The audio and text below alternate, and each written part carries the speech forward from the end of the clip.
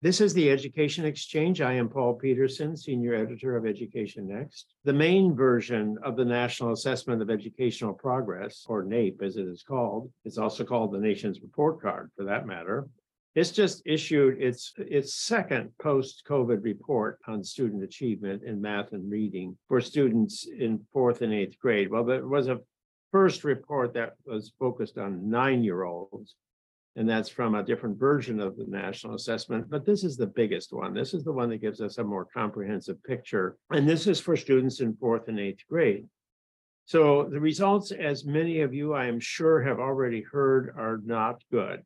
Test score performances are down from where they were in 2019 in both math and reading, and for all groups of students, and for nearly every state, and for nearly every large city that's been tested. To discuss these results, I have with me on the Education Exchange today, Martin West, who's a member of the National Governing Board responsible for the administration of NAEP, and he's also the academic dean at the Harvard Graduate School of Education and the editor-in-chief of Education Next. So, Marty, before we dig into the whys and wherefores, well, first of all, let me just say hello. Nice to see you again. I saw you yesterday, but nice to see you again today. It's great to be with you, Paul. So, Marty, before we dig into the whys and wherefores, can you give us some of the key findings from the report? Yes, well, Paul, you previewed them in your introduction, but NAEP scores are down substantially relative to where they were in 2019, the last administration prior to the pandemic, and they're down nearly everywhere. One key difference between this latest release of NAEP results and the prior one that you mentioned is that this release provides information not just for the nation as a whole, but for all 50 states and the District of Columbia, as well as for 26 large urban school districts that participate on their own.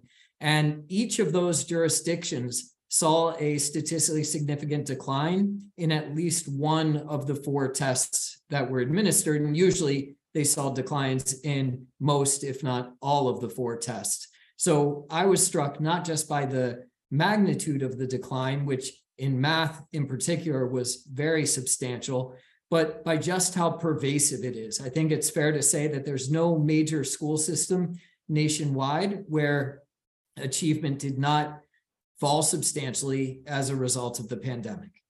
So you mentioned the difference between math and reading, and that is another consistent finding that's showing up across the board for groups and states and at the national level is almost twice as much. The decline is almost twice as much, maybe actually twice as much as in reading. So why is there such a big difference between math and reading? Well, one of the things we've seen in education research over the past several decades is that school-based interventions tend to have larger effects on math than on reading. And one common hypothesis that's been advanced to understand that pattern is that math achievement depends more on what goes on in schools, whereas reading achievement depends, yes, on that, but also on what students experience in the home and elsewhere in their lives. And so I think right now we're seeing the flip side of that. When schools are disrupted, the consequences are clearest in math. That's not to say that reading achievement was unaffected by any means. It is down substantially, but both on the long-term trend NAEP, which came out for 9-year-olds at the end of August, and in this latest set of results, we see much clearer and larger declines in math than in reading. But some of the results are unusual. I mean, the main results are probably sort of expected. We knew there was going to be learning loss. Lots of other studies are showing that as well. But it didn't happen in some particular places, which ended up creating a surprise. For example, in Los Angeles, the students show very little loss or some gains in some areas. So at the same time, Los Angeles has been reporting chronic absenteeism and loss of enrollments maybe there's a problem that NAEP has in actually getting a representative sample in 2022. I'm not saying it always does, but maybe the problems were particularly great this time. Do you have any observations on that? Well, our colleagues at the National Center for Education Statistics that are responsible for administering the NAEP, the National Assessment Governing Board that I'm on, really oversees and sets policies for the NAEP. NCES, our colleagues there do the work of actually administering the assessment. And they, of course, pay a lot of attention to the types of issues that you identified. And they can report that the share of schools that participate in the NAEP that were supposed to, that is the schools that they identified for the sample, is similar to it is in typical years. And that's also true, though there's a little bit of a slippage in the percentage of students in those schools who were supposed to participate who actually did. Now, that's true for the nation as a whole. It's also true within states, but there are some, and it's also true for the districts for whom NCS reported results. I think the tricky thing, though, is that some school systems have experienced substantial declines in enrollment, and some of the large urban systems are there as well. And so I'm pretty confident that the results are giving us an accurate picture of the students who are actually enrolled in places like Los Angeles Unified. But it's possible that enrollment in the district has been affected by the pandemic, and that as a result, some of the changes between 2019 and 2022 could reflect those enrollment changes and associated demographic shifts rather than anything going on with the quality of instruction. So that's an interesting point. So it could actually be that the NAEP data collection is just fine, but the reality out there is that you've got a different population in New York City and Los Angeles and other big cities than you had 3 years ago, because people have left the big cities to go elsewhere, or they've gone to other schools. So we know that there's been, substantial changes in enrollment. We don't know the precise numbers because it's not been collected yet, or it's not been made generally available. But it could be that we're not comparing apples to apples here. Yeah, I think that's right. And I think that's also important to keep in mind when we interpret the results for one of the other bright spots in this latest set of NAEP results, and that was the results for the Catholic school sector. So Catholic schools held their performance steady in 3 of the 4 tests that were administered. They saw a bit of a decline in 8th grade math, but nowhere near as large as for the schools nationwide. And I think that's encouraging. I think many people have appropriately pointed to the fact that Catholic schools remained open for in-person instruction more consistently throughout the pandemic. But I think we also need to allow for the possibility that some of that change could reflect an influx of students from public schools who were frustrated with the educational opportunities there, who shifted into Catholic schools. I don't think that's the main factor, but I think it's something that we need to keep in mind, just as we keep that in mind in interpreting some of the patterns for large school districts. Yeah, but there's other good reasons to think that the Catholic schools would be doing better. I mean, that's not a surprising finding. That's an expected finding. I would have been shocked if I hadn't found that, because the Catholic schools were open. They were closed for a short period of time when the pandemic first broke out in the spring of 2020. I get confused as to the years these days, but they were open in the fall, and they've never closed. And so you would have expected the Catholic schools to have done better. And you really don't have a good reason to think that the new migrants should necessarily be better than the students who had been there. After all, Catholic schools have been outperforming public schools over in general. So why do you think that the new enrollees are likely to be better than the ones already enrolled in Catholic school? Well, I think when you think about who would have the resources and the commitment to change a student's school over the course of the pandemic, I think it would be those who had the resources to pay for tuition and who were particularly concerned about the consequences for their child's progress. So I think there is reason to think that would be relatively high achieving students who might help lead to higher scores reported for Catholic schools nationwide. That being said, I fully accept your broader point that the fact that Catholic schools look to have weathered the storm of the pandemic a bit better is to be expected, given their commitment to offering in-person instruction over the bulk of the pandemic. Right, and I would point out that the students in those schools were already paying tuition. So it's not like you're getting now new students willing to pay tuition where you didn't have that in the past. You've always had that in the past. So I'm still confused as to why we would, because changing schools is usually harmful to students, generally speaking. Whenever you see a student change schools, whether it's within a district system or within the private system, changing schools is tough on kids. And even moving from elementary school to middle school can be tough on kids. So moving schools usually leads to lower performance. Here we saw, if that's really what's driving this, we're seeing higher performance. That's a very good point. And as I said, I think the Catholic schools are to be congratulated for the results that they produced.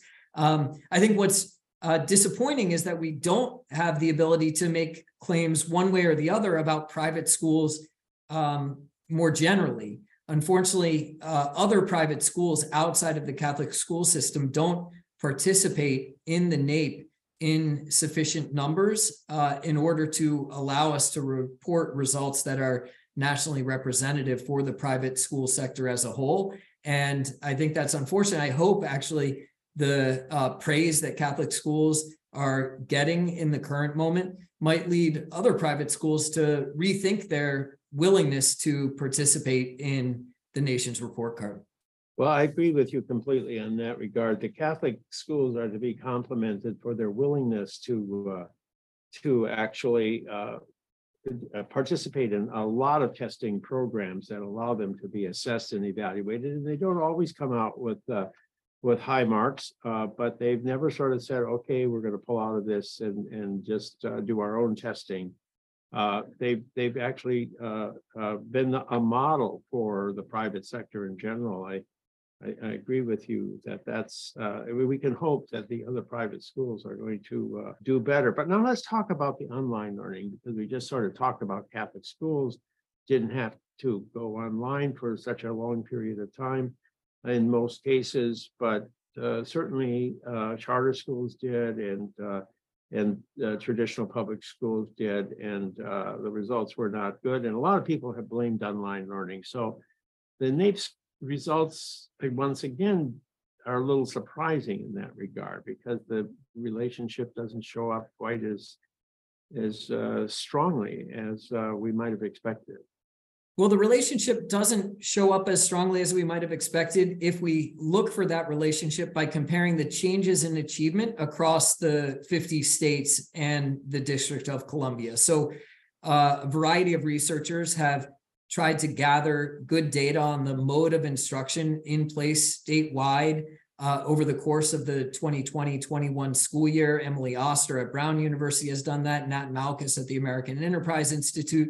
And if you take their state level measures of the pervasiveness of remote instruction or the availability of in-person instruction, and you say, did those states where remote instruction was most common experience larger declines over the course of the pandemic, you see a pretty weak relationship. It's there in math, it's statistically significant, but it's not, doesn't appear to be the dominant factor.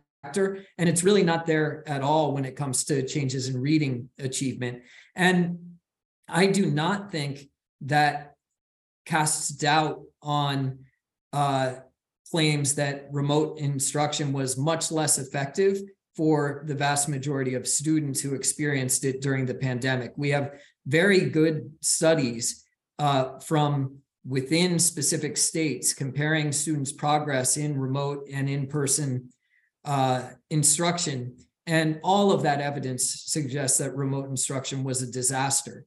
I think what we have learned is that when it comes to what students actually experienced, there was actually more variation within states than across states. So even those states where there was a statewide push to get schools to reopen for in-person instruction, many families in some cases didn't send their children back to school. They took advantage of the remote options that were available for students pretty much everywhere due to their concerns about safety. And so, again, I don't think that the NAEP data tell us that these declines are not due to the shift to remote instruction. They just show us that there was a lot more variation within states than across states in what was happening.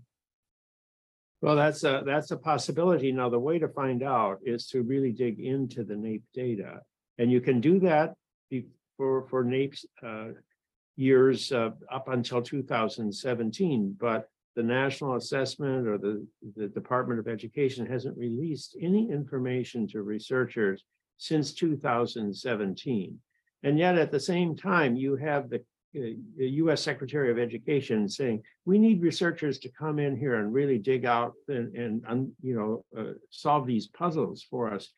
But unless they are going to provide the data, there's no way that the researchers can do what the US Secretary of Education is asking.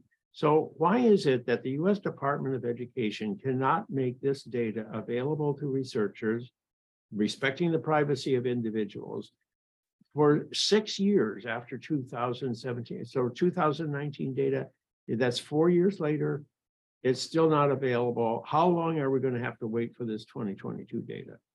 So I don't know the answer to exactly how long. I know that my colleagues and I on the National Assessment Governing Board have been trying to speed up the release of restricted use NAEP data to qualified researchers. Again, it's possible to do that while protecting confidentiality and addressing those concerns. So I don't know, but I share your frustration about the time lag and think that we should be doing everything possible in order to try to speed that up. But I don't think, to go back to what I think motivated your question, I don't think ultimately that the NAEP data are going to be the most useful resource for evaluating the effectiveness of remote instruction. Again, I think we already have plenty of evidence on that score, and that we don't need to wait until whenever we're able to make the data available to researchers in order to learn from the evidence that we already have. And what we've learned from the evidence that we already have is that we need to keep in-person instruction available whenever possible. All right. Well, so the other thing that's sort of difficult for the layperson to figure out is just what these numbers mean. You know, there's this decline of 6 points or 3 points, but what does that mean? How can you translate these numbers into something that's interpretable by an ordinary reader? Well, let's talk about the decline in math scores nationwide at 8th grade. That was a 8-point decline on average. And one of the things that we like to do as researchers is convert those types of scale score declines into standard deviations. So say, how large are they relative to the overall amount of variation in achievement, the difference between very high performing students and very low performing students. And if we look at it through that lens, it's right around 20% of a standard deviation. And then how can we make sense of that number? Well, we can look at other sources and realize that students typically make in the middle school grades about a quarter of a standard deviation's worth of progress over the course of a school year.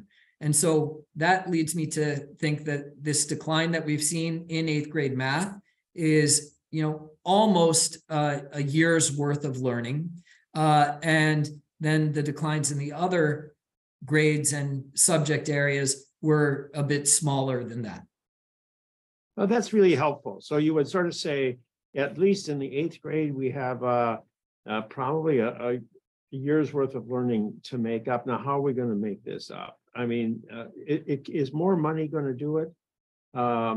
There's a lot of money out there now because states have a lot more revenue coming in from the income tax, from the property tax, and then they got this very large COVID makeup money. They have so much money they can't spend it all. So what should they be doing in order to really bring students back up from the up to a year's worth of learning that they've lost? Well, I think you're right that one of the interesting things about the conversations right now is that people aren't pointing first to a lack of resources, because school districts are awash in resources, at least for the time being. And so I think the question is, how can they best deploy those resources in order to help students make up lost ground? I don't think there's any one silver bullet, but I'm someone who thinks that at least in the short run, there's no substitute for increasing the amount of instructional time that students are exposed to. And so whether that comes through extended school days, whether that comes through extended school years, the offering of vacation programming, I think that needs to be part of the solution. Now, one of the challenging things about vacation programming, summer school, and the like is that not all students tend to take up those opportunities even when they're available. And I think that therefore can't be all that we do. I think we also need to think about strategies that would take place in the context of the school day. And there, I think the most promising evidence is for the value of high dosage tutoring. So increasing the intensity of instructional time, perhaps rather than the amount of it. The challenge districts are facing there is identifying qualified people to work in schools and to provide that additional instruction. As you know, the labor market is extraordinarily tight, and districts are struggling to hire. But I really, as I look nationwide, don't yet see the urgency of activity that I might expect, given the magnitude of the declines in achievement that we've seen and what we know about the consequences for students who experience those types of declines. Well, I'm a little bit more of a magic bullet guy than that. I think it's nice to say, okay, we got to do a lot of things, but I think there's one thing that really could do more than any other thing, and that is tutoring. I believe in tutoring. I play tennis. I could never play tennis if I hadn't had somebody teaching me how to hit the ball on a one-to-one basis. I'm just not very athletic. I could never have learned that. And so I think that's true in general. If you've got somebody working with you on an individual basis, you can learn a lot. And I just don't see the resources being poured into tutoring, which, given the amount of resources that's available, you could probably provide tutoring at scale for almost anybody who wanted it right now. Well, as I said, I think tutoring needs to be part of the toolkit. I think the challenge that districts are facing, as I understand it, is in hiring people. But I agree with you that I have not seen districts make, approach the task of solving that problem with sufficient urgency. And I think there are lots of them that haven't even made that attempt. And so I share your enthusiasm for that strategy, and I hope that districts will find a way to make it work. Well, the problem is they say, well, we got to have a qualified tutor, and then they define the qualification as they have to be certified. Then they can't find enough certified teachers. But all you have to do is say, if we get a college educated person to do the tutoring, that person should be able to provide the service. So they could build these artificial restrictions that prevent them from doing things that really could help kids. So that really raises a question: do schools really care about whether kids are learning, or are they just caring about maintaining their own operations? Well, I think school systems, and to be fair, parents, have really focused their energies mainly on returning to normal. I think that's what school systems want to do. And if we look at data on parents, even from our own Education Next survey, Paul, we don't see parents feeling a lot of urgency about intensive efforts to get their children caught up academically. And so I guess I share your view that school districts are not too concerned, that they're not approaching this task with a great deal of urgency, but I think we need to ask why parents are not. Now that may be because the information that they're receiving from school districts is misleading as to the nature of students' progress. And that may be part of the explanation as well. But I think we need to look both at what districts are doing and what parents are saying that they want districts to do, and think about how we change both of those. Well, thank you, Marty. All of this is fascinating discussion, and all of this is going to be on the table for people to think about as we go forward. And of course, I am grateful that you're providing this service to the country by making sure that the national assessment is moving forward, and it's actually been very informative and helpful to get all of this information on the table as quickly as it has. So thank you, Marty, for all of that and for speaking with me on the Education Exchange. Thanks for the opportunity. I've been speaking with Martin West, a member of the National Governing Board responsible for the administration of the National Assessment of Educational Progress. He is also the academic dean at the Harvard Graduate School of Education. I am Paul Peterson. This is the Education Exchange. A new podcast is released on the Education X website on Monday each week at noon Eastern Time.